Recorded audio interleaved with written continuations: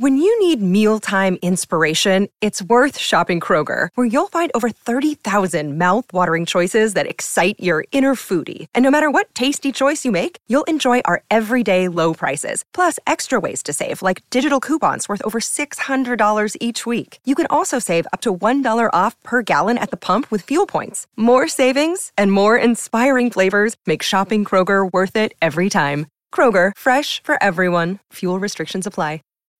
When you need mealtime inspiration, it's worth shopping Kroger, where you'll find over 30,000 mouth-watering choices that excite your inner foodie. And no matter what tasty choice you make, you'll enjoy our everyday low prices, plus extra ways to save, like digital coupons worth over $600 each week. You can also save up to $1 off per gallon at the pump with fuel points. More savings and more inspiring flavors make shopping Kroger worth it every time. Kroger, fresh for everyone. Fuel restrictions apply.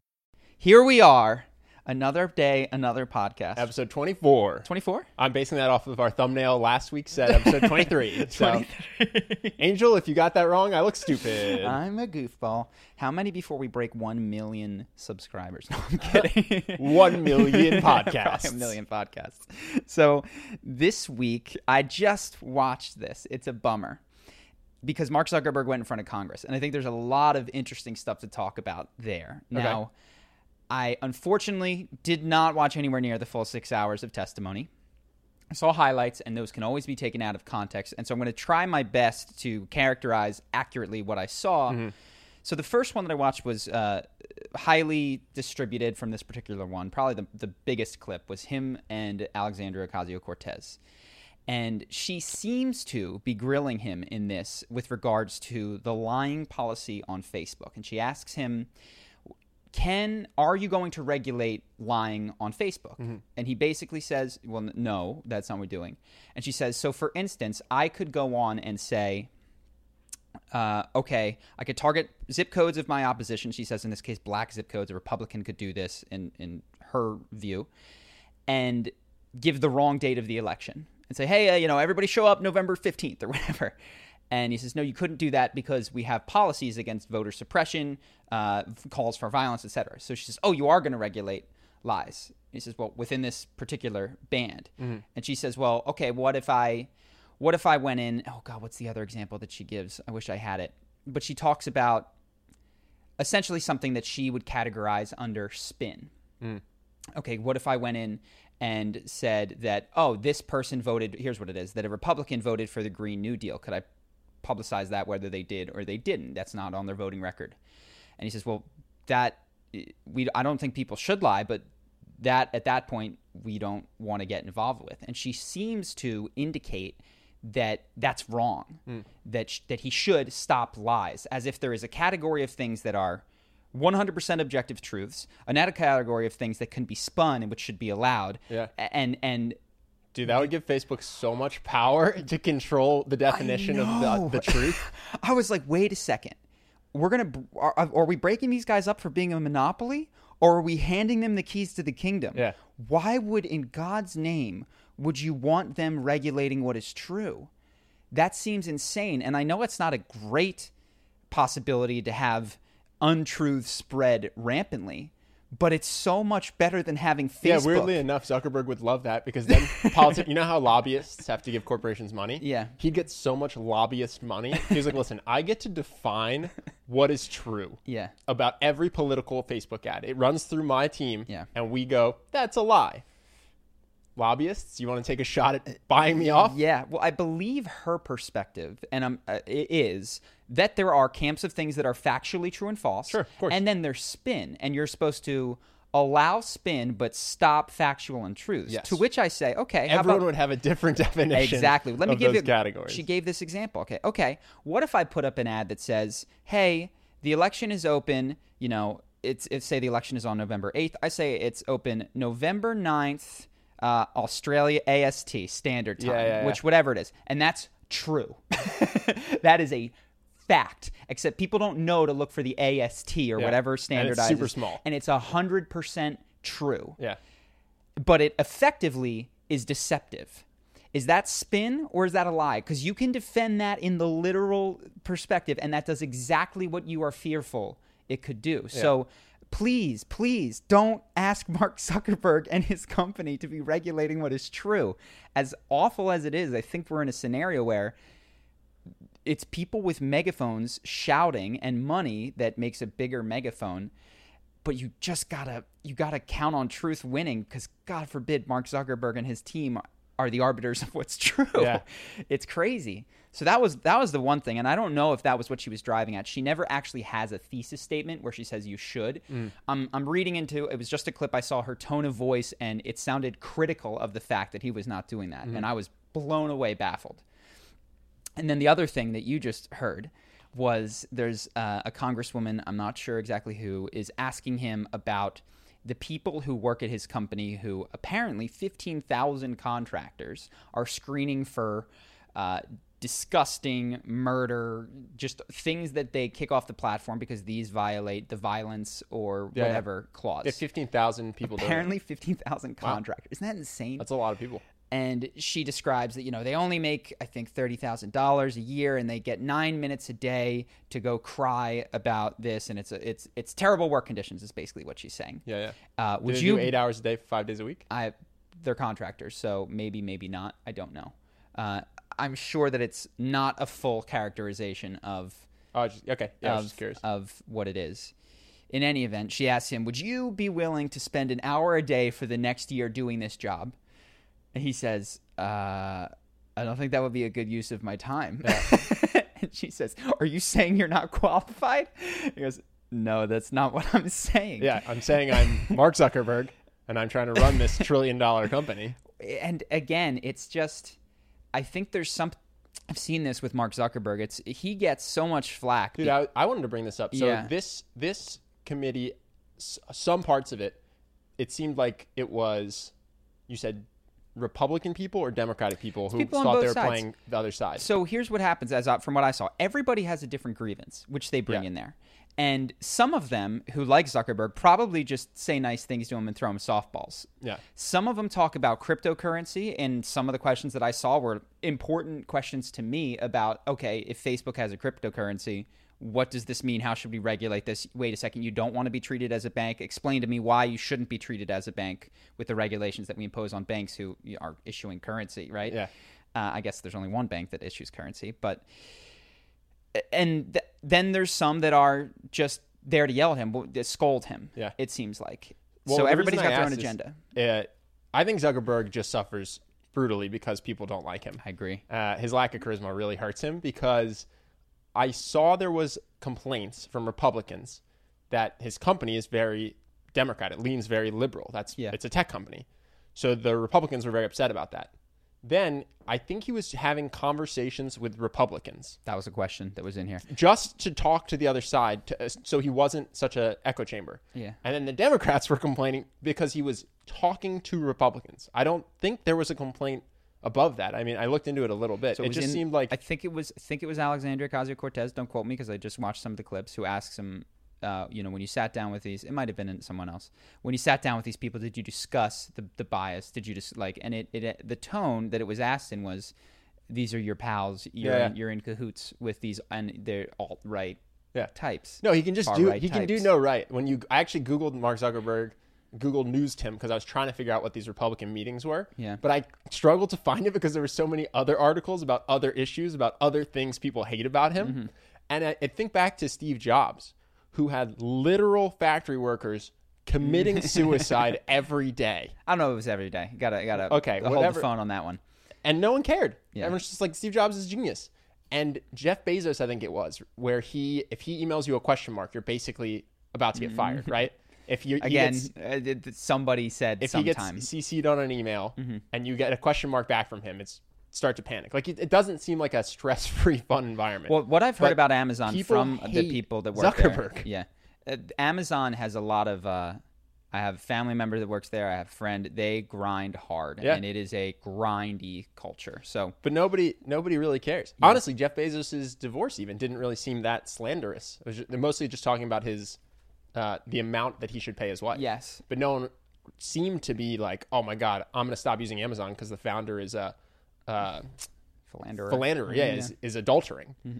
If Mark Zuckerberg got caught cheating, the world would explode with hate for him. You know what I mean? Like, the dude just seems like people hate him. Yeah, I agree. We made the thumbnail of the video we have is why Zuck seems evil. Yeah. Right? It's not that I don't think he is. And that was kind of the point that I made is I ultimately don't know.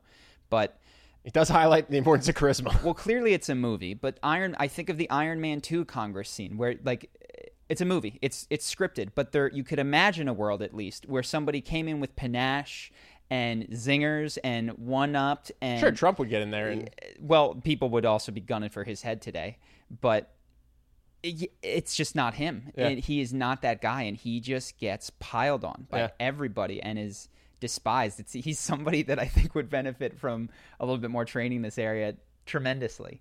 So those were a couple of things, but the implication about the one where, these workers are in such terrible spaces and, why don't you do it, is the thing that I don't like about these hearings is that everything about it, as I guess it needs to be, is asymmetrical. They're all elevated. They're surrounding him as he faces them.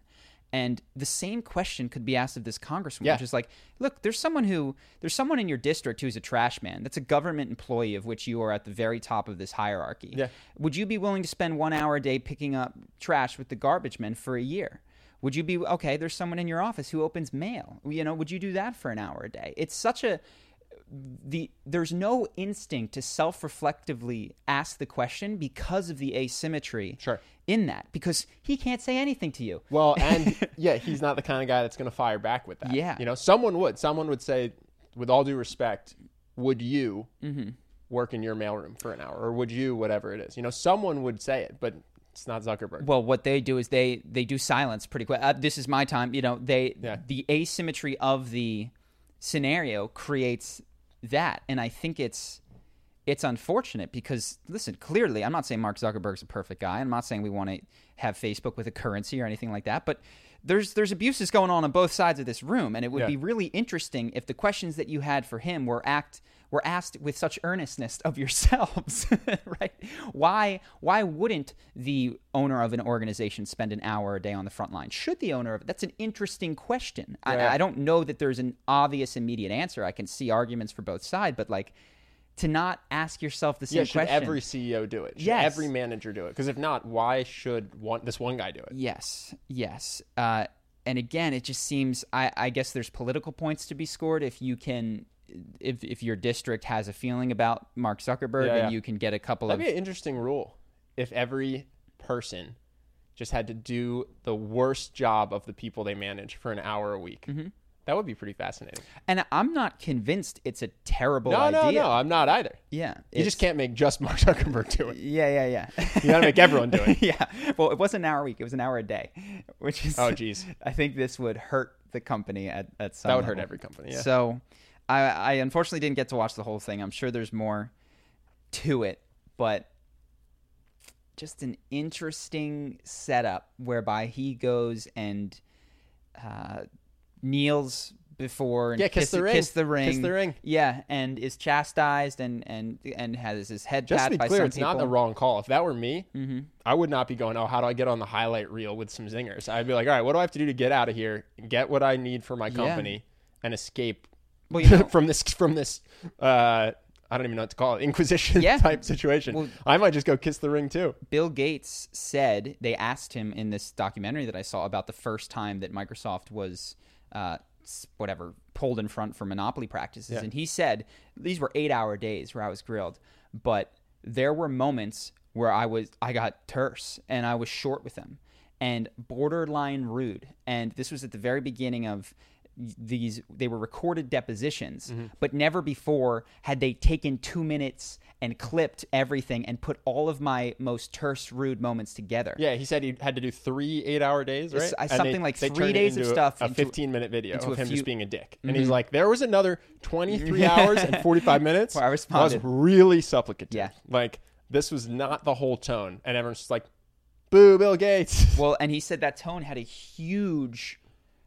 one in them pursuing the case further, and then they actually lost the first one. They had to fight it, and then he stepped down. It was arguably the reason that Bill Gates left Microsoft and started the Bill and Melinda Gates Foundation. Interesting. Was because of these type of experiences, and that it just consumed his life for a while. So yeah, I think from Mark's perspective, the fact that he looks like a whipping boy for, it's not the wrong call. It's not necessary. It's not. I'm saying I might do the same. Yeah, I might just go, okay. He might be smarter than I. Yeah, because I'd fire back, man. I don't think I would. It'd be too hard for me to log sit there. away, ma'am. Yeah. How's Summer doing over here? He's fine. I don't know if people can hear her jingling, but she's having a good time. We got happy to sit on the couch. Yeah. Should I bring her up for the audience? Say hello. She's gotten bigger, everyone.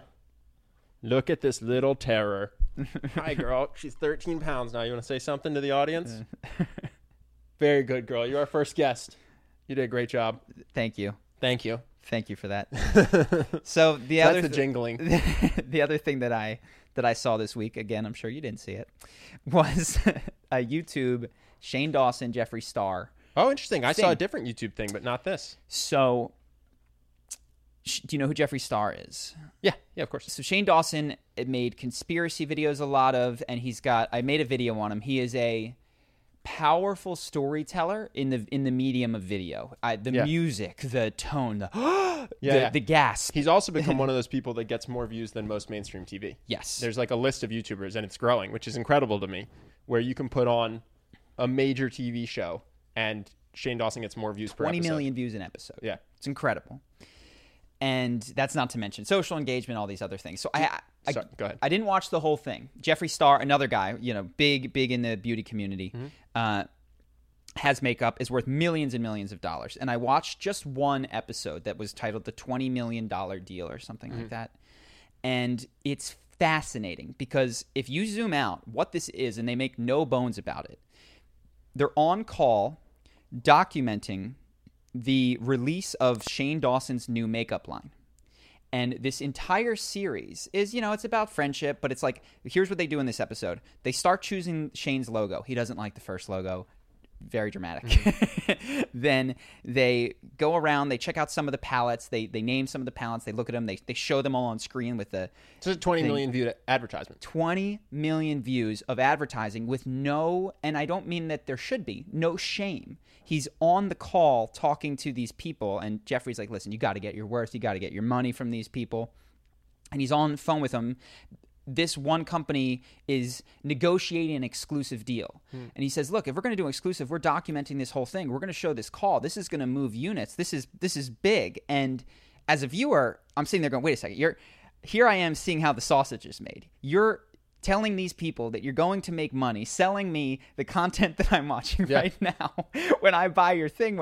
Shane, and by the way, I would do something similar, probably not as well, but Shane is the master of knowing what his viewers' emotional reaction will be to what he's showing. So this isn't just a random documentary. This was a cultivated to sell you this makeup documentary about the makeup. Sure. And what I think is impressive is it's not underhanded at all. What you have to give it extreme credit for is, I don't know how much more flagrantly honest it could be about the fact that this is... How long was it? So it's several episodes, all of which are approximately an hour. So it's like a 3-hour commercial. No. It's more than 3. It's going to wind up... It comes out on November 1st is when it drops. But incredible. It's a multi-week running pre-sell of his thing. And I'm always impressed by people like that. Like Aaron Moreno. He sells so hard in his videos, his Alpha M videos. And his audience is just cool with it. It's a meme. Like, it's totally... It's a brilliant. He's just made it something people look forward to. Yeah. Is him... selling them stuff. Yeah. So no shade. I was just shocked. And I think this is the future. And I talked about this in the Logan Paul video where the content becomes the advertisement. And it's different than Transformers. Transformers came out and it was all product placement. But ostensibly there was a story of Decepticons and whatever the Opticon. Oh yeah. Logan Paul's videos, sometimes the plot is the merchandise. It's the merchandise. Yeah. And in these videos, the plot is making the sale and selling the makeup. And I just sat there with slack-jawed, just completely blown away of... I'm not even trying to add a value judgment, though I guess I do have one when I think of the consumerist nature of makeup generally. But holding that to the side, that people can be made so eager to watch what essentially amounts to an advertisement to make them crave a product, which, again, to be fair, when they get, will be the most stoked thing ever. Yeah. It's going to be incredible. They're going to be so happy when that pallet comes in the mail. So I was just blown away by it. Yeah. It's great. They're all really smart people. I think that's the interesting thing is people will have criticisms about all these people, Logan Paul, Shane Dawson, Jeffree Star. I don't know all the criticisms. Some of them are probably fair. But people will say things like, oh, these guys are idiots. The only reason they're successful is because their audience is idiots. These people are really smart. They're smarter than us. They're savvy business people, and that's why they're so successful. And I think, well, smart is a very broad word, but what I would say is when it comes to content creation, there is no one better out there, and I don't just mean Shane. I mean Logan is brilliant, and if you can't recognize that from the results that he's gotten, like they create things, and it's not just for dumb teenagers. Yeah. It kind of reminds me of like saying that Shawn Marion is a bad shooter. He's a basketball player. Yeah. And he has a very funny shot. Yeah. And if you just watched his shot, you'd be like, this guy's a scrub. But he was an NBA All-Star. And to me, it's like you can say that certain things these people say are dumb, or you can say you would disagree with certain things. But when you look at the ball go in the hoop over and over and over and over and over, to me, I have to go, yeah, these guys are smart. They're smart at something. They're smart marketers. They're smart business people. How else could they be self-made millionaires? Sorry, it's just yeah. She's freaking out. Do you want to grab her? Yeah. We're gonna go to bed. There we go. All right. We're trying a new tactic to calm down Summer. It's called the bone in hand. Bone in hand. We'll see how this works. I predict 35 seconds. What's funny is if I take her on an airplane, she'll sleep for 14 hours. Yeah. She just has certain areas. It's like our house with you guys around. And you two, she loves you and she loves Angel. You guys hype her up. I can't take my dog on an airplane. I'm too afraid. Because he howls? He's technically, I got him the service dog designation, which is you just fill out a form and Yeah. you put on a vest, and he's a service dog now.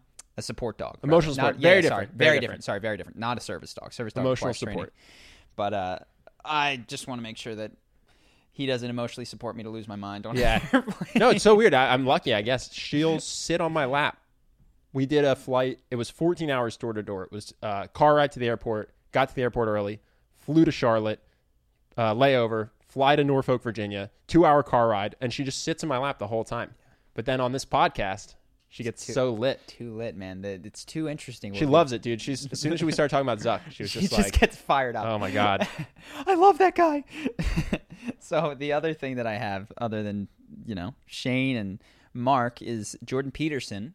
Mm-hmm. I watched an interview, but also there's a documentary coming out on Jordan Peterson, which is interesting. They started filming because of some random thing back in like 2016 and happened to be there when he got famous for everything. Wow. So there were cameras. That's awesome. There were documenting cameras on him behind the scenes of a lot of this stuff, and it's called Rise, and I haven't seen it, but I'm sure it'll be engaging.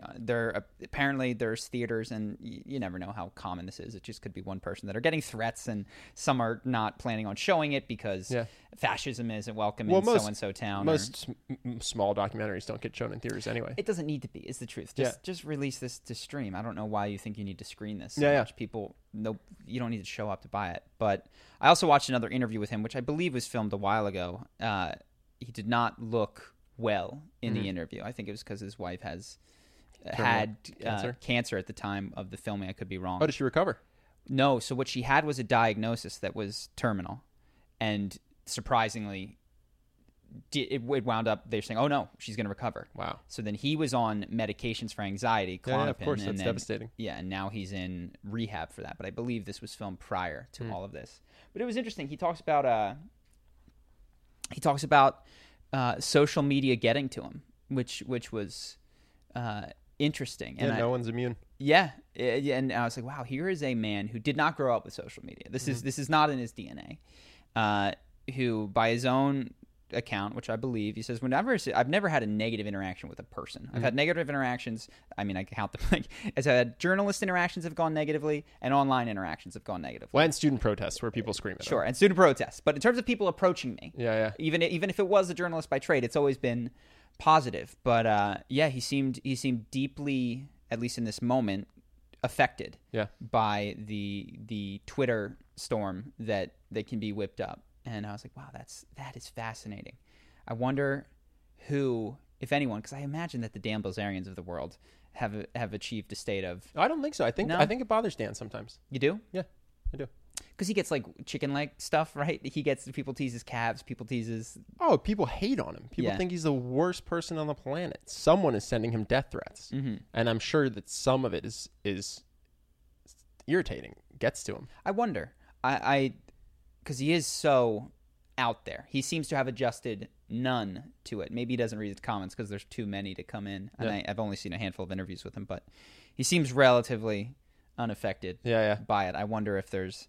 I'd be curious if there's a temperament that makes one more or less likely to handle that. Mm-hmm. But I thought my thesis was, if somebody's older and they've gone through their formative years without this, they can see this for the addendum to life that it is and not the core of life. If this isn't your entire junior high social circle, you'll survive it. And I was like, oh, wow, this is a guy that... No, people aren't used to getting this much hate.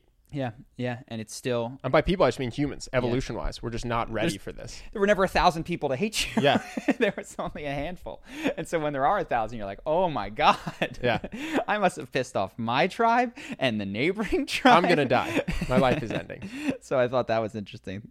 Let me see if there's anything else that I brought to us this week. I got a couple things. Well, yeah, hit me. Okay, so random news. I have no take on this. I just thought you'd think it was interesting or funny. The power of greed. Apple's lawyer, who was in charge of preventing and policing insider trading, was found insider trading Apple stock, which is just fascinating because money will corrupt. Mm-hmm. That's my only takeaway, is this dude's entire job was to not have insider trading, and he got fired and now is having charges pressed on him for insider trading. Do you know if he worked at Apple or if he was independent? He was an Apple guy. Yeah. Well, I think I would be curious. I do think that corruption and law breaking and infractions are predictable. Mm-hmm. And if that happens, what is it? You don't go, oh, bad Apple. You go, okay, probably we have a system that is somehow incentivizing, not double checking, creating this sort of environment with more than just this guy. And this would be the tip of the iceberg. So I don't know any of the rules around how this stuff is policed, but whenever you have the person who is doing the reporting being like the person who's checking the reporting in a business, if the person who's counting the money is also handling the money, bars know not to do this. You don't let your bartenders do all the accounting because all of a sudden... Dude, the manager at our favorite smoothie place was apparently stealing and embezzling tons of money every day. We went in every day. You talk basketball with him. Super nice dude. Just robbed the place blind every day. Yeah, and what was his scheme? And it was the same sort of thing. He had the books. Yeah, and he was in charge at the end of the day of making sure the cash in the register matched the receipts. Yep. But there was a weird thing with the online receipts where they had to be transcribed to the physical receipts. Yep. And so he just knew, well, if I just say this person got extra berries or whatever, then they're not going to check the berry inventory because sometimes berries go bad, and I'll just take the difference. I'll take the $1. Yep.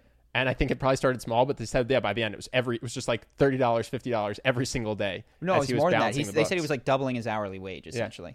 Yeah. With, okay, here's $1, here's $1, here's $1, here's $1, here's $1. Okay, I'm making now $25-$30 an hour instead of 15 or whatever. And yeah, fascinating, man. That where else did that happen? Oh, we had a friend in high school who worked at McDonald's. Same exact scheme. Yeah. Would take coupons and say that someone gave a coupon or something. I don't know all the logistics, but when you have the person handling the money, doing the accounting, that is a system that is going to break. Yeah. And so I'm sure that there's these type of things in the financial world, which is, look, when you give this guy 2 roles and he wears 2 hats, he's going to embezzle or steal or do something like that. So it just reminded me of that meme, the one where it's like, you had one job. Like, you had one job. Not to do that. Well, what it makes me think is, okay, I wonder what structural changes need to be made. Yeah. It's possible that you just have one. Are you saying the fact that we have a guy who pays himself from our accounts is a bad idea? Well, we do have a guy who runs it. Yeah, we have a tremendous, and I break this rule. I have a tremendous amount of faith in you.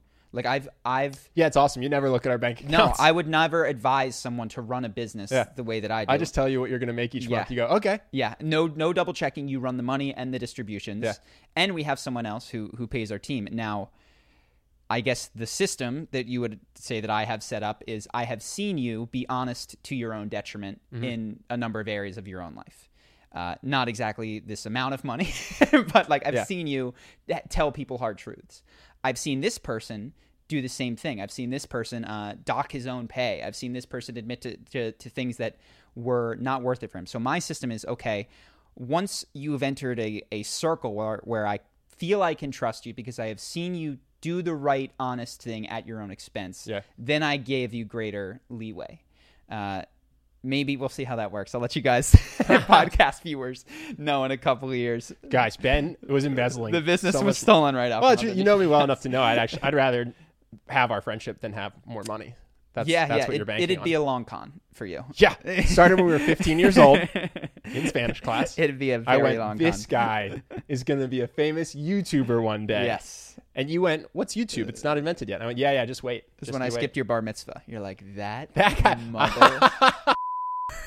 I will befriend him for decades and then screw him. I was supposed to get a check for a multiple of 18. For $18. Or 36.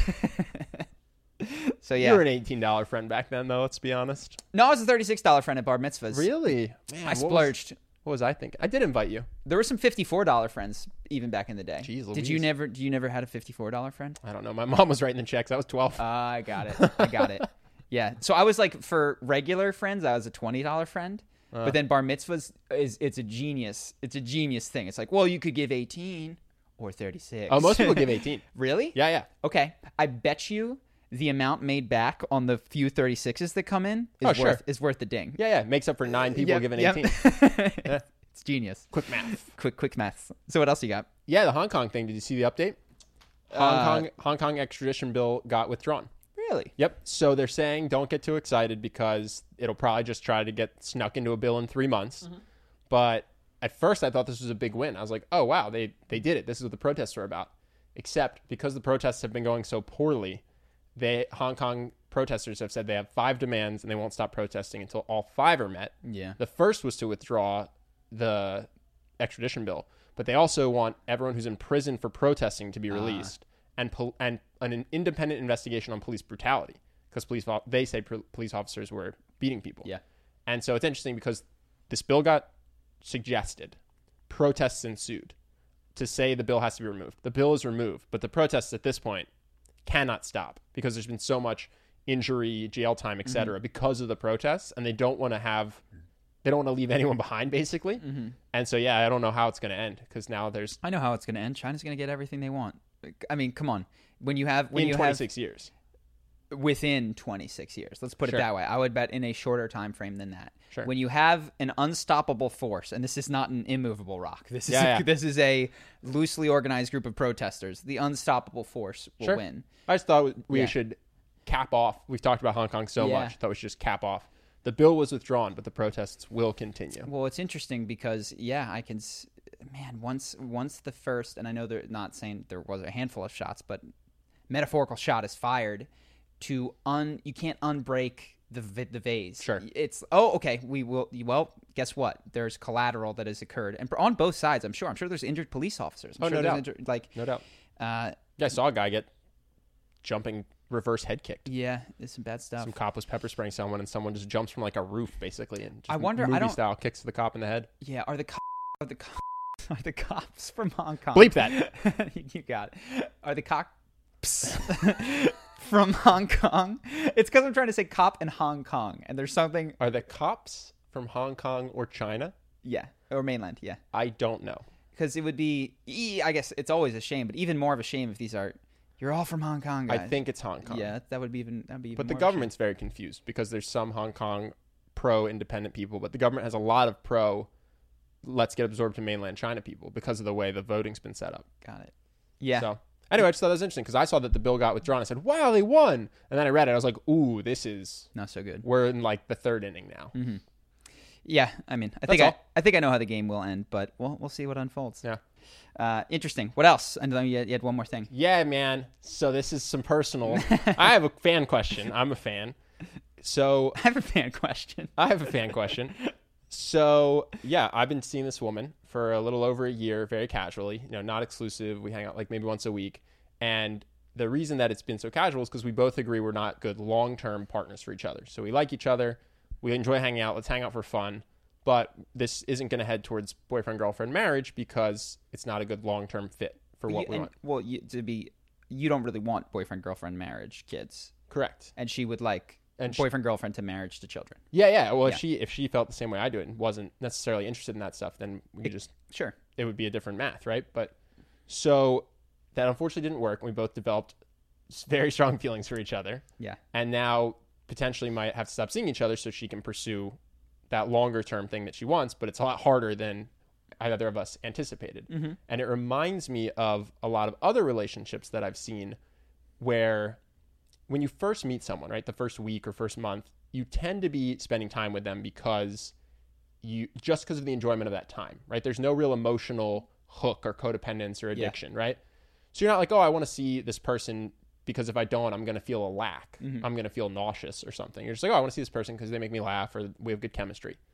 But I see this in a lot of my friends' relationships. I see that in my past relationships. At some point, romantic relationships in particular seem to switch to this idea of, oh, being without this person would be pain. Yeah. It's not like, oh, I'd rather hang out with this person for the 5th night in a row than my friends because it'll be really fun. Some couples are like that. Mm-hmm. But it's this sense of like, oh, I wish I could spend my time differently, but I don't want to break up or risk breaking up or whatever it is. Or I don't want to be with this person. I don't want to date them. But the idea of breaking up with them creates extreme emotional pain in me. And I think a lot of that isn't conscious because you're like, oh, I'd rather spend my time differently. I don't think people even think that. I think it's all of the I'd like to do something else is deep, deep, deep unconscious because what is so present is, oh man, it is not fun to not be with them and to worry what could happen. But go ahead. And so no, my question is, how do you make your romantic relationships more pure? Mm-hmm. How do you make them more based on the carrot of seeing the person, the pleasure of their company? And how do you try to prevent this sense of, oh, now my fear with us breaking up isn't that I'll not have the pleasure of their company. It's that I get nauseous thinking about their absence because I'm basically an addict in the same way that if you take away heroin from someone, they have physical symptoms, right? The nausea, amnesia, or sorry, not amnesia, insomnia, the lack of appetite. Like these are not symptoms that you get when you're told you can't play basketball. Unless you're addicted to basketball. But you know what I'm saying? Like it seems to indicate to me that this relationship, and I see this in almost all relationships, has gone beyond just something that's good for you to something that you are addicted to. And I just don't know, how do you prevent that? Well, you said it, man. I think I'm a big believer that addiction is so much more prevalent than people will ever admit. I believe that addiction runs nearly everyone's life, including my own still, and I'm trying to free myself from my various addictions. But to talk about this, I just want to emphasize what you said, which is that there are some things in the world that you could, maybe for you, not drinking for 3 months, you wouldn't blink. You wouldn't worry about it. You wouldn't worry about what you're missing out on. And maybe you still elect to drink once a week. You have a glass of wine or a beer or whatever. But the pain of not drinking is not strong. Yeah. And then there's someone else who thinks about not drinking and they go, well, I could, but oh man, that would be so bad. No, same for me. I love surfing. I love it enough to spend hours driving to the right surf spot, right? Mm-hmm. But if you said, oh, you can't surf for a year, I wouldn't have insomnia that night and I wouldn't feel nauseous when you told me. Yeah. So that's an indication to me of like a pure desire to do something. So do you have withdrawal symptoms when it's taken from you? Is a great question of, is this an addictive tendency? Yeah. And those symptoms would be, I think, nausea, lack of appetite, losing sleep. Generalized anxiety about that thing. What am I going to do without this? And if you think about that, this applies to everything from relationships to food for some people, relationships for everybody. I think the biggest one is thought. If you think what it is like to sit down and meditate and try to allow thoughts to go away, what rises other than withdrawal symptoms, anxiety, all these I gotta move, like need to get back into the world of thought. So how do you deal with that addiction? I think there's 2 ways to handle addictions and to keep relationships pure. One is to move up what I call the addiction ladder. And if you wanted to say at the bottom of the ladder are addictions that are positively life-destroying. So like heroin will just rip you apart. Yeah. But say instead of heroin, you start smoking. That's a step in the right direction. It's an upgrade if you can replace your heroin addiction. Sure. And instead of smoking, you start sucking your thumb or eating too much food. Win. Heroin addict to thumb sucker? Yeah. Big win. Right? And at some point, people stop. I think most people stop on the ladder at relationships. They just get into a codependent relationship and they go, this is life. This is what it is. Yeah. What I don't know what is better than a relationship. I've recently posited video games are a better addiction. I think this one depends on the person. Video game addiction has ruined lives. Yes. But some people can play it healthily. So for me, I went both ways. I had the video game addiction, and then I was like, forget this. I'm going to break. I snapped my StarCraft 2 in half after an 8-hour binge session. And I'm going to focus on charisma and relationships. Yeah. And then I got addicted to my relationships. I went, okay, I'm back to video games. Yeah. So you can move up the addiction ladder. Is one way. And then I think the ultimate thing is to figure out what is the seed of all addictions.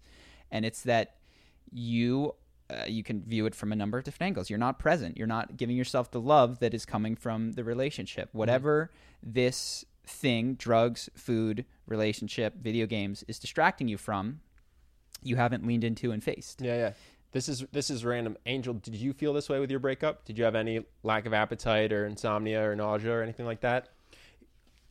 Yeah, I did. And it was actually a while ago. And I still have trouble sometimes with sort of feeling like getting back to normal, because it does feel like I sort of cold turkey cut off an addiction. Mm-hmm. So the reason I asked is because I think it's really common in relationships. Yeah. Like, I don't think this is, some small part of the population is addicted to something. I see it in my friends, my past relationships, this current relationship that I'm potentially ending, and everyone else I ask. They go, yeah, that's what a breakup is. A breakup is horrible drug withdrawal where you can't sleep and then you quickly try to replace it with like eating ice cream or having sex with a bunch of random people or some you're like, you don't replace a healthy habit aggressively with other bad habits. Yeah. And so my question to you is, it's so prevalent. I see it as this very, very common thing that everybody seems to be suffering from, is this relationship addiction or codependence. And I guess, one, why does that happen so frequently in romantic relationships? Mm-hmm. And then two, what can people do so that their relationship what could my friend do? Can be more pure.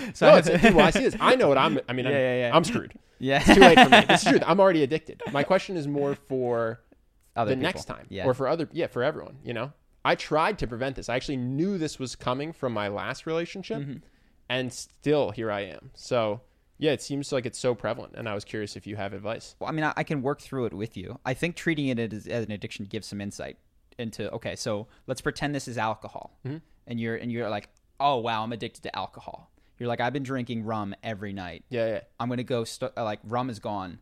What do you think about me going out tomorrow night with vodka? Yeah. I'd be like, well, that's going to stop the symptoms. That's my go-to relationship move. I'm going to go get... Hold on. I've been a whiskey addict for 3 years.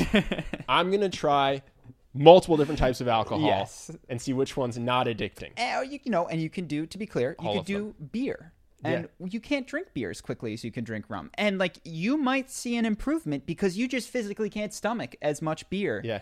And okay, that is one beginner way to handle it. Is that going to solve the problem in any sort of long-term way? Absolutely not. Will it alleviate immediate symptoms? 100%. I kind of think that's what I'm going through now. Is for my last relationship, I was like, the best way to get rid of this relationship pain is just to date until I find someone I like. And then I did. I was like, oh, cool. I fixed that problem. Yeah. And so I feel like it's almost this backlog of heartache is what I'm going to have to experience. Tequila's not good for me. Well, that rum also. Yeah. I haven't tried vodka. And now I've tried vodka, and I'm like, if I stop now, I'm going to go through withdrawal for vodka, but maybe also for gin and rum. Yeah. And so I think alcohol again. Okay, so what would you will, first off, you would have to stop hanging out with your friends that went to the bar all the time. You can't do that. So, when Henry's downstairs on Hinge swiping, it provide. You don't want to get off of this, but for someone who did want to get off of this, it would be okay. Stop hanging out with friends that treat relationships and relationship addiction like it's something cool. It doesn't mean you have to stop hanging. And quite frankly, you wouldn't want to hang out with your casual drinking friends either, who can handle it. So as someone that is not trying to get away from relationships, you want to go to a monastery. You want to hang out with people that are eschewing relationships for a while, because otherwise you're just going to be, oh God, look how happy they are. He's swiping and he's going on dates. So that would be one thing. The second is you could try the 12-step program. And I think part of what is important in that is it helps you dig out the roots of what drives you. And a lot of it for alcoholics, they find, is people that have hurt them or they've been hurt in the past, and is coming to terms and forgiving and making amends is a huge part. The other thing that they say is stepping into a view of life that has some sort of a higher power. I'm not religious, but I wonder how that applies to this, because I think when you view the world as like, oh God, I'm alone unless I'm in a relationship, it's probably very comforting to feel like, no, like I'm part of something larger, even if I'm not in this relationship. That's what my dog is for. Yeah, I think that's a good one. But then ultimately, I do think when I've explored deeper down the rabbit hole, when people are like, look, you want to get rid of all addictions, starting with the foundational one of thinking. We signed up for this Eckhart Tolle retreat. Yeah, I'm excited for it. I think that for your long term is going to be one of the better things. It's a 6-day mindfulness retreat, right? Yeah. Go be silent and quiet and meditate. Yep. Till it hurts. Yeah, some sort of meditative practice, including which may, in addition to some sort of therapeutic process of letting go of whatever traumas caused you to need to latch on. I think that's going to be what solves it in the long term. So yeah, it sounds like your strategy, which I would probably greenlight for most people, is treat the symptoms while creating a long-term plan to remove the foundation of addiction, which is an inability to experience discomfort now. Yeah. Well, my first, I was like, oh yeah, my last breakup with my girlfriend of multiple years, I was like, oh, this is painful. What I'll do is I'll not date anyone as a girlfriend for multiple years. I'll just have all these casual relationships. Yeah. But I think there's some part of me that's deeply hypnotized by all the Disney movies I saw as a kid, by my own parents' very happy marriage, where I still want that life partner, that long-term relationship. And so I was like, oh, I'll just date casually. That's what my front brain says. And my subconscious was like, find true love, be with her forever. Yeah.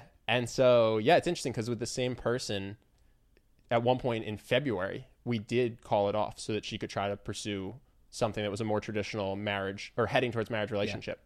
And I wasn't upset, actually. Mm-hmm. She brought this up. I totally forgot that it even happened. She's like, yeah, you didn't seem to care. You like held me while I cried, and you just said it was going to be okay. It was for the best for me. I was like, oh, I was so selfless back then.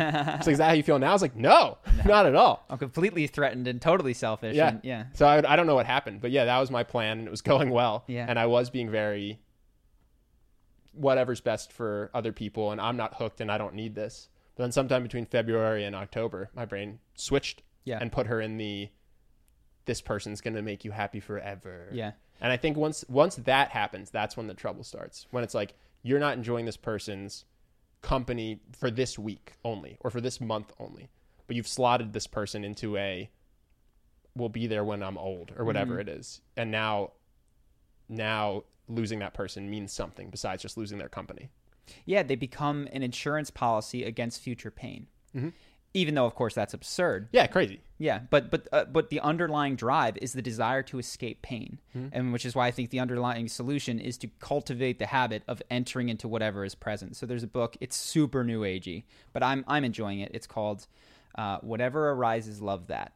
I'm glad you gave the title, by the way. Common criticism. Yeah. We mention books and not their titles. Well, oftentimes what I do is I mention it the prior week, and I'm like, oh, that book from last week, and I forget that not everybody is. So what's this one called? This one is called Whatever Arises, Love That. Very new agey. Doesn't mean that I subscribe to every sentence that is written in this book, but it is just love, love, love, love, love, love, love. And it's one of the principles, and I know you liked the one book that was basically just telling yourself, I love you, I love you, I love you. Yeah, love yourself like your life depends on it. Yeah. This goes, I would say, a level deeper than this, and it talks about how to handle the things that you hate about yourself. You know what I mean? Like, oh yeah, but here's what happens when you say I love you is you get, no, I don't, or I hate that thing, or I can't forgive that, and it talks about the complicated nature of things, and it's got an exercise in there where you say the words to yourself that you wish that you had heard from whoever you wish you heard them from. You just sit there for a minute and a half or two, and it affects you. Like if you take a deep breath, it will affect you, and you allow yourself to say it to yourself.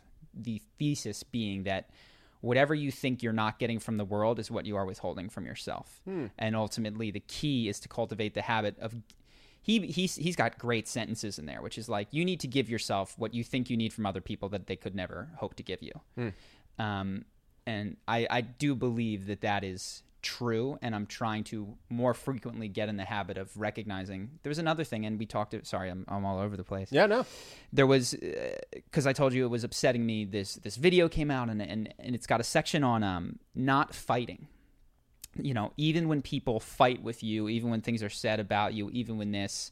And you think you have to fight, you have to defend yourself, you have to all this. What would happen if you didn't fight? What would happen if you, what would happen inside you if you didn't do this? And they're powerful questions, man. Just like, you fight and struggle and defend yourself because there's a belief that if things go the wrong way, you will suffer. Mm-hmm.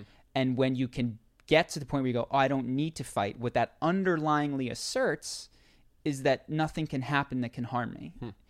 And it's not easy to stay in, but I certainly notice for the moment that it's a powerful tool. And Sounds like a good book. Yeah, it's I'm reading it slowly so that I do more of the exercises. But I think that's what I want to live in, is a true state of equanimity, which is when you hear these Zen masters, guess what? They tell the story. He got a horse. Is it a good thing? Yeah. We'll see, Yeah.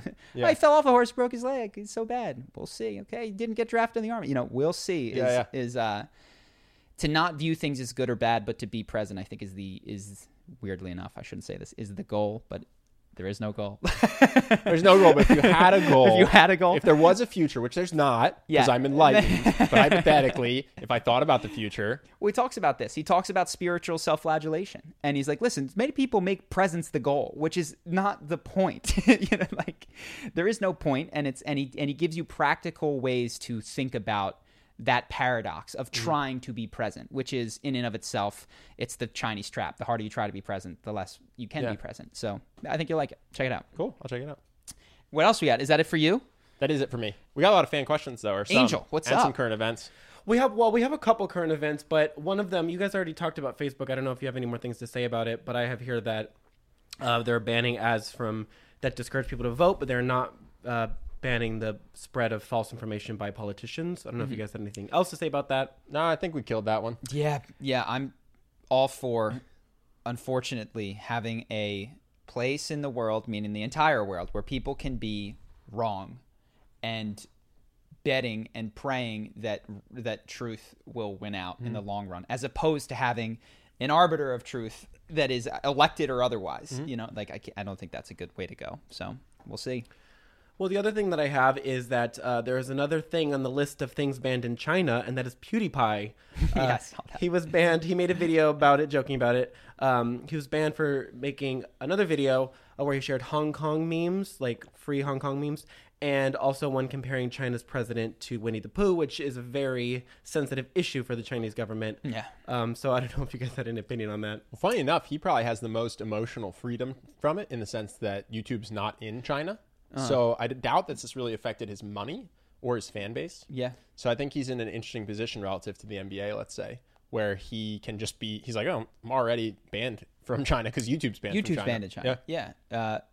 I think with the China stuff is so interesting. I'd love to talk. I wonder how tenable this is as a long-term strategy for a government in a world where the internet and dissemination of information, and as their population gets wealthier, travel becomes, because what do you do? Okay, somebody who is a diehard Chinese nationalist goes and studies abroad, and they spend 4 years in any other country with easy access to the internet, and then they come back. I don't know how long, and it's a fascinating case study in constricting information, how long that can work. North Korea does it because they don't allow travel, right? Well, that's the other thing. North Korea has to put a much harder fence around things. Yeah, I wonder what people who were born in North Korea, I'm sure there are people who have escaped and can tell you, like, what do they think the rest of the world looks like? Oh, there's plenty of books on this. I mean, there's an entire section, and they're all bestsellers because the stories are insane. I was just looking. I was like, wow, there's so many My Escape from North Korea type books. And the stories are, then I was human trafficked, and then I was here. It's brutal to get out. But that's not the case with China. People do come in and out, not perfectly easily, but much more easily. So I wonder how solid of a long-term strategy going, oh, that doesn't exist, can be when you're allowing. Well, it's a two-pronged strategy. It's saying that doesn't exist while also accumulating all of the world's wealth. Yes. So not really. I mean, they're still not the richest country. No, I'm just saying that's not their only plan, right? They're obviously trying to take over the world economically as well. So there could be a point where it's like, okay, yeah, you can know the truth. It's that we own all of America's debt, and therefore we own America. Yeah, and until we default, we go, hee hee. Sorry. And then there's a war, yeah. Yeah. So I don't know too much about the PewDiePie China thing. That's just my 2 cents. What else? Do you want to go to questions? Yeah, let's do it. Oh, no call in today, right? No. So ladies and gentlemen, when you submit your question, please include... Do so in the description, number one. Yeah, I saw people asking, how do I get a call-in question? So it's in the description. And then 2, double check your phone number, because we had an 11 or 12-digit phone number today that we couldn't call. And we wanted to. We picked the question. But yeah, so when you submit, just check your phone number. Here's a little bit of systems thinking for you. Maybe we should add a double confirm. Just another slot. There you go. That's the smart. phone number, because if it happens once, it's going to happen again. Angel, will you do that? Will you make it so the submission form asks for the phone number twice, and they can't submit it unless the phone numbers match? I'm gonna see if that's possible. I don't know if that's like the password thing we have to do it twice. Yeah. If not, so I'll try that. If not, I'll do maybe email or some sort of secondary form. Even if you don't have to make a match, the simple act of having to write it twice will probably give us one of the correct ones. And that you can definitely do. Yeah, so no call in today. No call. But we got some written questions. And for that person that asked a question about morality, we were interested in your question, so resubmit with the correct phone number. All right, what we got? So from the YouTube comments, we have a question from None again. None is very active. None asks, what do you do if you don't like some people at work? They gossip, they're not honest, they're fake, but you can't avoid them, and you still have to see them and interact with them almost every day, and you can't force yourself to look pleased or happy around them, but don't want to appear obnoxious at the same time. I was told to say nice regardless and do nice things to them, but I feel like I'm doing a disservice to my values. I'd find a job where you don't hate your coworkers. Seriously. I mean, I know it's hard. I know there's some uncertainty. It's scary. But I would try to find... There's people who go to work every day because they love their coworkers. And so if it's a real problem and you feel like you don't look forward to going to the office, I would say, can you find the same pay or even take a pay cut to improve your quality of life by working somewhere else? Yeah, and I think that's certainly the long-term strategy, medium-term strategy is, as you're saying, you're facing, I don't feel a way, I got to put on a happy face, and that's going to eat at you. And I felt that way about putting on a suit when I was going to work. I was like, this is so false and fake. And the simple act of pretending that I cared about what everyone was talking about made me feel that way too. Yeah, I do. 2 things I will say, because I do think this is important, is when you repress an emotion, it just stays there and then leaks out somewhere else. And it's not good for you, and it's not good for your emotional or physical health. And also when you lie, 6 Pillars of Self-Esteem is a book that we really believe is helpful. And it tells you when you lie, it eats at your self-esteem. So I would say staying in this place and biting your tongue every single day is going to teach you to bite your tongue, and it's going to give you a bunch of negative emotions that just fester in you and result in physical sickness or you taking out your negativity on someone who doesn't deserve it. So yeah, I would definitely not just put on a smiling face while you're unhappy. So here's some practical solutions, and I'll let you decide which is most appropriate. One is to, I don't know who these people are, but to speak with them candidly about this, because this is an alternative. You don't have to put on a fake happy face. You can, hey man, could I chat with you alone? Not in front of. I wanted to tell you something. You can read Radical Honesty for approaches on how to do this. Like the way that I would do it is, it's not easy to say. You're preambling in a way that opens them up, makes them receptive, but also expresses that this is uncomfortable for you. And then go specific. But when you did X, when you said this about this, it made me, then I felt like you were gossiping. Yeah. And it made me uncomfortable talking to you, even in situations outside of that. So I wanted to tell you, and then you say, I want to tell you for 2 reasons. One, I would appreciate if you didn't do that thing anymore, and you can ask for specific behavioral change. Don't say, don't be a jerk. Don't say, say, don't talk about people behind their back. If I'm there, I guess you might have to do it behind my back as well. Yeah. But second, I wanted to tell you, and this is another important part of it, because I value our relationship and I want to remain friends or comfortable and at least collegiate with you. And I didn't want this to fester inside of me and wind up with me treating you unkindly as a result of not having told you. And I know that's uncomfortable to hear, but I wanted to tell you because I respect you. And, that adds context that I think softens the blow a bit. So that's one option. Can I hop in? Because there's something you did that I want to make explicit. I think a lot of people, when they go into these conversations, they accidentally label. So they say, when you gossip. Right, which is a vague thing. Who's to define gossip? Or they say when you're rude, which is now you're telling this person they're rude. They can fight back or push back on those terms, right? But if you just use very specific facts, like irrefutable facts and your own feelings, it'll help move the conversation to a useful place. Yeah. So rather than saying when you gossip or when you're rude, when you said this about this person, it made me feel blank. Yep. And that is going to make it a much more constructive conversation versus if you say when you were disrespectful to Charlie behind his back, the person's going to go, I wasn't disrespectful. And now you have to battle about whether or not what they said is disrespectful. So a good way to have these conversations be constructive is to the best of your ability, limit it to irrefutable facts and your own feelings, which are also irrefutable.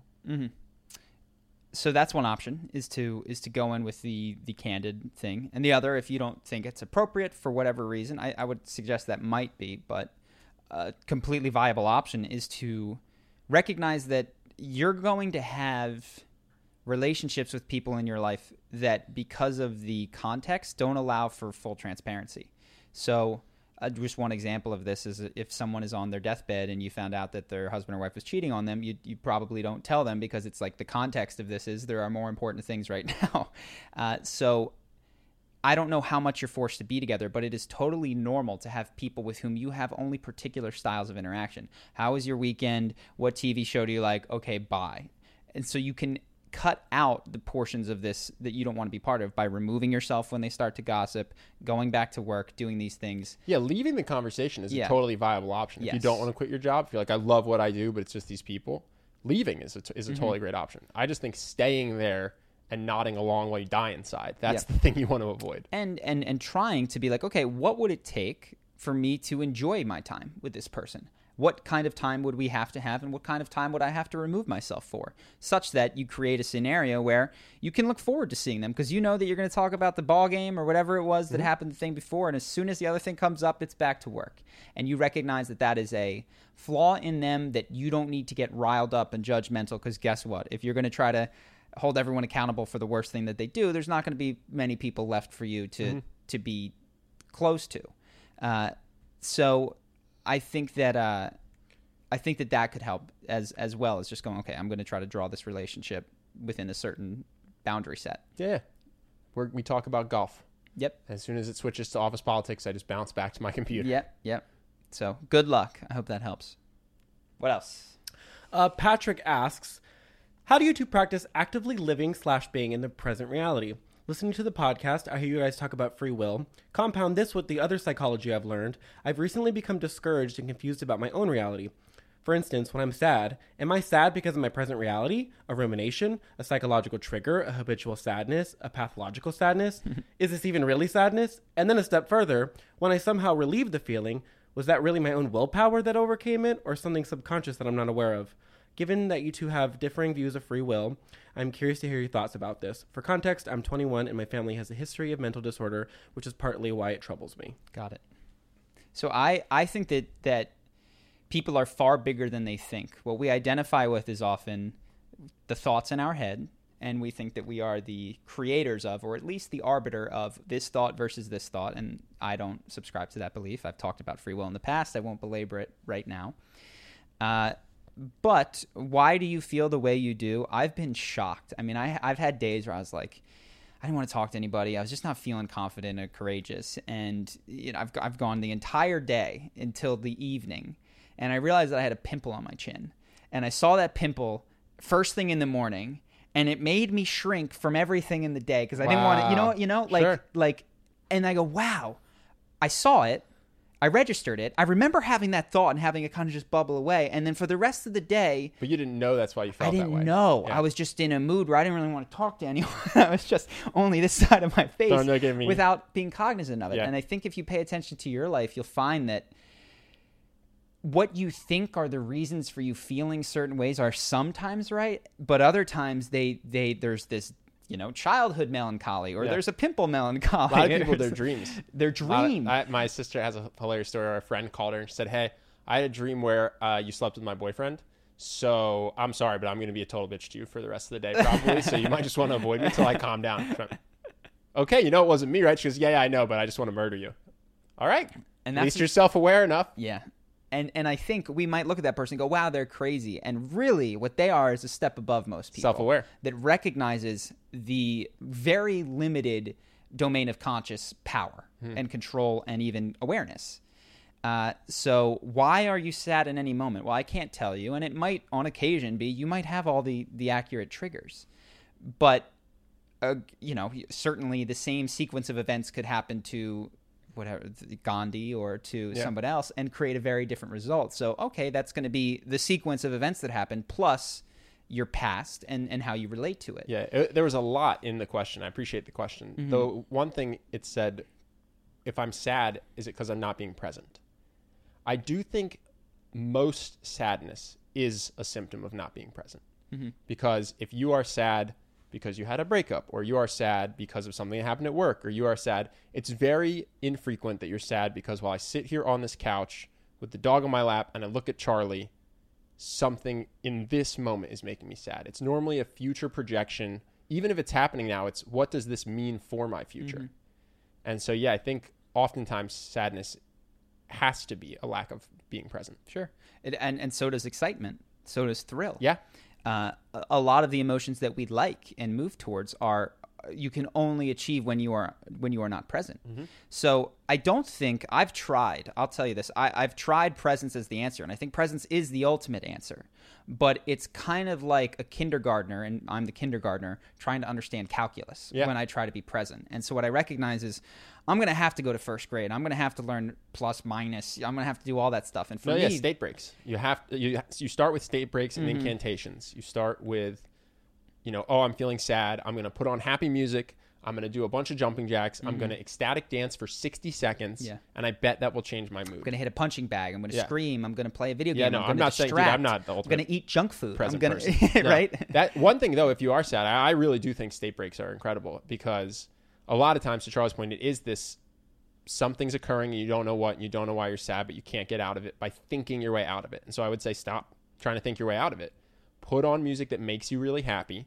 Nothing that's about depressing stuff. Put on something that makes you want to dance, and then close your eyes and dance like a complete idiot for 90 seconds. That's about how long it takes to kind of break you out of the funk. And by the way, you won't want to do this if you're really sad or if you're depressed. This is the thing with depression is you don't want to do the things you know will make you feel better. You'd rather lay around and feel bad. So I get that this advice is simple but not easy to execute. But yeah, that's funny enough. I've had that change my entire day. Where I've felt down, and then I put on stupid song for 2 minutes and I dance alone in my apartment. And I go, oh, I can have a day now. Sure. I can have a good day now. Whereas before I was melancholy. Yeah. And the last thing is I do think thinking gets demonized oftentimes in present, the people who advocate presence. And I think thinking is wonderful, and asking yourself these questions is great. What I would say is, in addition to all of what Ben said and I said, is to run tests and go, okay, I hypothesize that my sadness is a result of the things that happened today. So in order to test that, I'm going to do what Ben said. I'm going to just run around for 60 seconds, 90 seconds, take a run, and see if that changes it. And if that changes Not a run, an ecstatic dance. Ecstatic dance, pardon me. And if that changes it, well, then maybe it wasn't the events. Maybe it was the events plus my physiological state. And you can run internal tests to try to get the answer and come at it from a personal scientist. I think with all of any advice someone gives around emotional mastery, it needs to be tested because there isn't a one-size-fits-all that's going to work for everybody. So, take it and try it and work for you. Unfortunately, no one can give you the perfect playbook for you. What we can offer are some very good suggestions. Yeah. Also, I'm going to be a total hypocrite here. Yeah. Because I don't do this, but it's okay to be sad. Yeah. I don't know why, but I'm incapable of accepting that belief, but I do know it's true. It's something I'm working on. Whatever arises, love that. And so, yeah, I think just because you're sad doesn't mean that you're broken, doesn't mean you're depressed. It's okay to be sad about things. I think if you find you're wallowing or you've done it to the point where you're ready to move on, then take this advice. But if you get sad for a second, don't think of yourself as an emotional failure. That's just life. Yeah. Cool. Hope that helps. What else? Last question we have this week comes from Pavel. Have you guys ever tried practicing thinking about death? You can find that it has many benefits. For example, in famous Steve Jobs' speech at Stanford University. What's your opinion about it? So I have not, but I specifically flagged this because I thought it was an interesting question. I do not spend a lot of time ruminating on death. Yeah. Do you? I spend some. I normally when chapters in my life end, when we're moving from one city to another. I think of this is a little death, and then I think of the big death. I often think of the end of things that I like, relationships being one of them. And I know that the Stoics advise contemplating your own death. So I do it somewhat. What would I say? It's a helpful perspective thing. I don't, for better or worse, think of it all the time, though I do often appreciate that when I get it, I'll make a phone call to my mom or something like that. And, what I find that it creates in me, which I don't think is the best, is, and I know a lot of motivational videos play on this, which is they trigger your fear of losing someone you love in a horrific accident. Anyone can be, and it's true, anyone can be taken at any time. Mm-hmm. And then almost as regret minimization and fear, you reflexively reach out and tell them I love you, which is a good behavior. But I paid attention the last time I watched, it was actually a Jay Shetty video, and his videos are very good at making you well up and oh God, I haven't told that person. But it made me realize that what drives me to do this a lot of the time is fear of regret, of not doing it, and not just a spontaneous internal comfort with it. So I think it's a good intermediate step to allow this death to drive you. But ultimately, like I think where I would like to get to is not having to think of death, is a greater presence. On the rare occasions where I do think of death, it always makes me nihilist. Yeah. Whenever I think of my own death, I just go, nothing really matters that much. Like, this is the big landmark takeaway too. It's just like all this fuss. Yeah. All this fuss. And you're just going to die. So maybe fuss less. Yeah. That's really my super simplistic reaction whenever I do think, oh, I could die tomorrow, or even I could die in 70 years. Yeah. It's like, okay, in 71 years, then this won't be something you fuss about. So maybe just chill. Yeah. Which is, I think, why people advise that practice. Yeah. You like this? Great time. This is great podcast. She's not on the camera. She's yanking the leash for those of you who can't see what Ben holds up. People just well, she's not even wearing the leash. She's just using the leash as a toy. Yeah, as a but for the watchers, it just looks like I have a small seizure in my shoulder as she kind of like pulls it. She's done much better than the first episode we had her. Yeah, she's twice the size. She's doing much better. I'll bring my dog on next time. Yeah, that would be awesome. That'll be chaos. He's a bit too much. But anyway, I think that's it. Yeah, that's all I got. If you guys want one request, for those of you who have made it to the end, thank you. I know we often get comments about this. I was pleasantly surprised. We had a 2.5-hour podcast last time, just because I guess we had a lot to say. Let us know what parts you like. I was surprised that people, I was like, this is too long. But I was pleasantly surprised that people liked it, though I couldn't identify what people liked about it. And I'm still new to this medium. Yeah, when we released it, we thought, oh man, people are going to get bored. And some people said it was the best episode we've had. Yes. So we want to talk. We talk all the time. Charlie and I talk for hours every day. We want this conversation to be something that you guys enjoy. So it's helpful if you let us know what parts you like the most, what other topics you'd want to hear us talk about. Trust me, because that's the thing. Ben and I will probably have 2.5 more hours of conversation today. Yeah. And I promise you won't want to hear all of it, but we could bring in things that we're not sure that you have enjoyed in the past. So let us know specifically what moments or what topics, and we can hopefully do more of them. So good idea. Thank you, my friends. We'll talk to y'all soon. All right, we love you. Have a wonderful day. Peace. When you need mealtime inspiration, it's worth shopping Kroger, where you'll find over 30,000 mouth-watering choices that excite your inner foodie. And no matter what tasty choice you make, you'll enjoy our everyday low prices, plus extra ways to save, like digital coupons worth over $600 each week. You can also save up to $1 off per gallon at the pump with fuel points. More savings and more inspiring flavors make shopping Kroger worth it every time. Kroger, fresh for everyone. Fuel restrictions apply. When you need mealtime inspiration, it's worth shopping Kroger, where you'll find over 30,000 mouth-watering choices that excite your inner foodie. And no matter what tasty choice you make, you'll enjoy our everyday low prices, plus extra ways to save, like digital coupons worth over $600 each week. You can also save up to $1 off per gallon at the pump with fuel points. More savings and more inspiring flavors make shopping Kroger worth it every time. Kroger, fresh for everyone. Fuel restrictions apply.